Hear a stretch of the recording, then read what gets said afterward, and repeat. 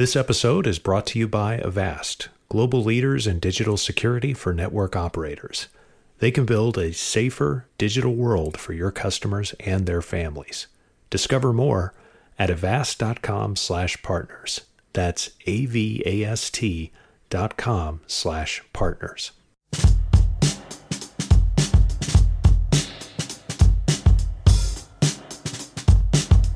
Hello and welcome to another 5G update leading up to the big 5G event. I'm Phil Harvey. I'm an editor at Light Reading, and joining me today is James Crawshaw from the Omdia analyst team. Hello, James.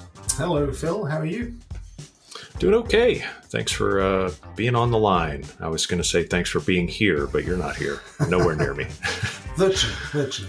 Yes, virtually here. So I'm in North Texas. You're in London or thereabouts. And maybe this time next year, I'll be up at the London studios. Who knows? But we have a bit to talk about it's kind of 5G adjacent, but it sort of has to do with everything in the telecom universe, which is OSS, BSS, and the OSS market in particular. You've been writing about and talking to a lot of people about recently. One of the things that I keep getting my hand slapped for is one of the many things is I continually call it the back office when I refer to OSS and BSS. Why is everybody upset at me about that? Is that term completely out of fashion now? No, and it's still fair to some extent. On one level, this is the underbelly of the telecom industry. It's not the big, sexy part of Nokia and Ericsson. That's the base stations, the radio equipment, the optical networking. This is a smaller market and less talked about, and it's sort of the inside operations of a telecom operator. Not something they're particularly keen to talk about either. It's something hidden away from their customers. But in its defense, what we're talking about essentially are management systems. And generally, in any business, management is not back office. Management is what drives strategy for the business. And while OSS systems are not necessarily driving the strategy, they are critically important to enabling companies to make money from 5G or enabling network slicing to happen in a way that's repeatable and easily automated. So, they're back office, but important, I'd say.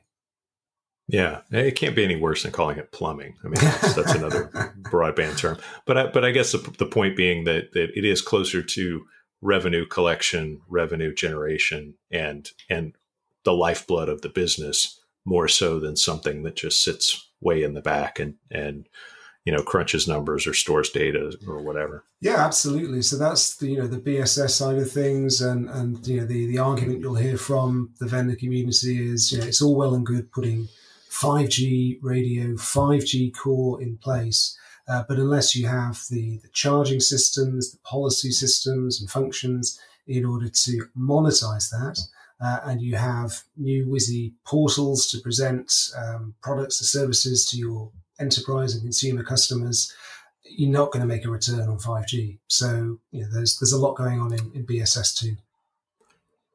Right. Yeah. Thanks for sort of setting that up, because one of the reasons you wrote recently that the market is due to make a comeback. It's not a huge market with respect to the rest of the telecommunications world, but how big is the market? Why do you see it rebounding in the next year or so? So if you look at OSS and BSS together, it's around $20 billion. I mean, you can't be too precise about these things because a lot of the vendors that are in that space are not public. They don't disclose their revenues, but somewhere in the $20 billion mark, which is a reasonably sized market, certainly big enough to keep me busy. The market this year is in decline, as is all of the telecom industry, whether it's the telecom services themselves. Their revenues of the operators are declining this year, and their capex is declining. And as a result, most of the telecom equipment markets are down this year. Not horrendously down, but down a bit. Mm-hmm. But next year, the rollout of 5G will continue.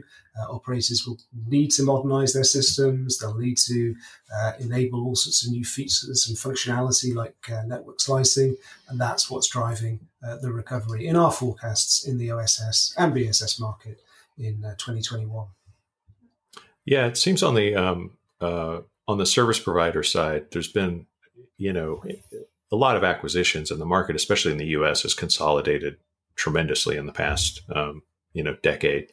One of the things I still point out to people, really anybody who will listen, is that I've been an AT&T customer forever, and I know their billing systems and their ordering systems aren't all aligned, because I still have to go into a store to change anything on my account. There's even though they've managed to make the online process, easier and easier as the years go, it's still not like my Google services and my Amazon services and my Netflix and all the other things I use. Those things are just log in and do what you do. AT&T, you get so far, and then they usually send you to a splash screen and say, okay, you got to call us now. And then when you call them, they say, you should probably go into the office, which is... Yeah, it's painful. But then, these are companies that have been around a long time. As you say, they've made acquisitions. They end up with two different billing systems, two different order management systems, and then they'll put a sort of sticking plaster over the top to give the appearance of one brand that you're dealing with. But underneath, you've still got all of that messy complexity. And it's just a case of, it's like your DIY projects at home. You're really going to get around to fix that loose cupboard under the sink, or have you got better things to be doing? And they have better things to be doing with their time and their money as well. Yeah, it's and also on the M&A front, though, a lot of the vendors in the space have been consolidating. So Amdocs has made purchases recently, and so have a couple of other vendors in the space. And what do you think is sort of propelling?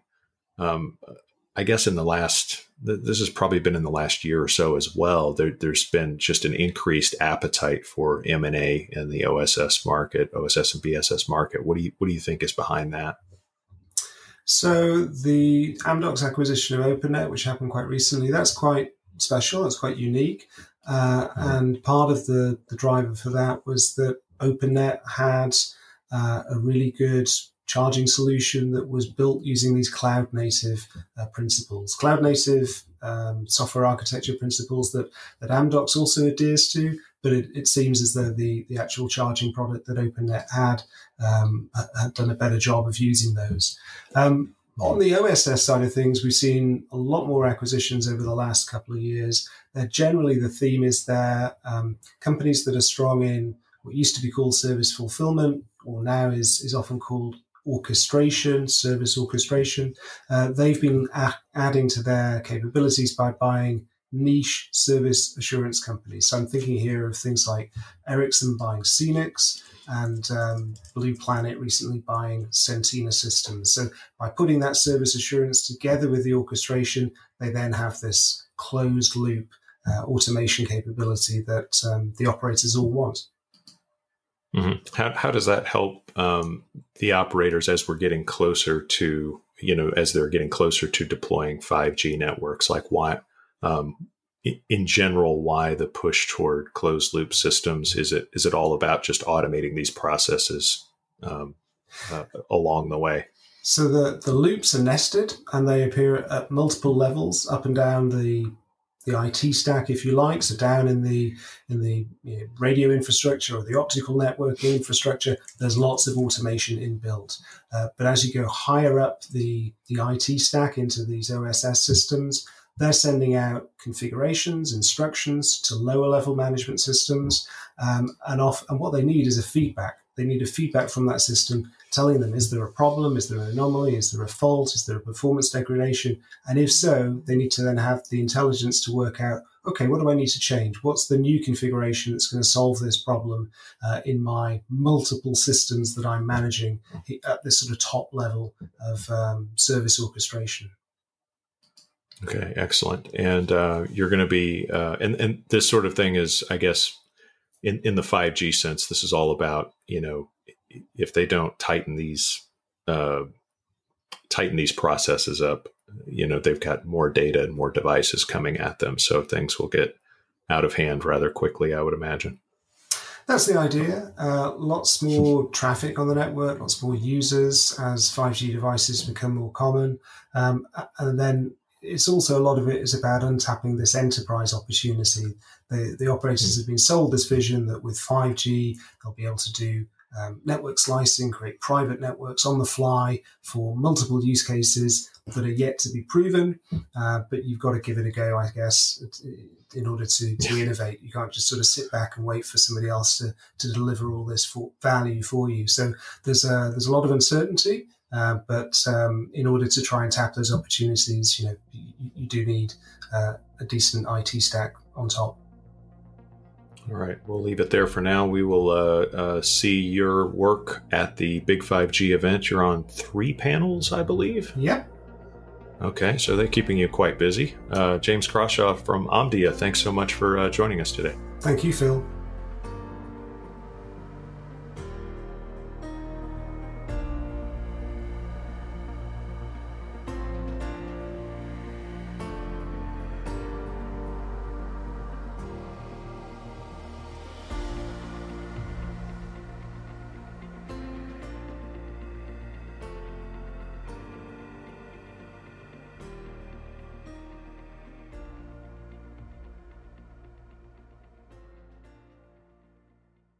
Thanks to Avast for their sponsorship this week.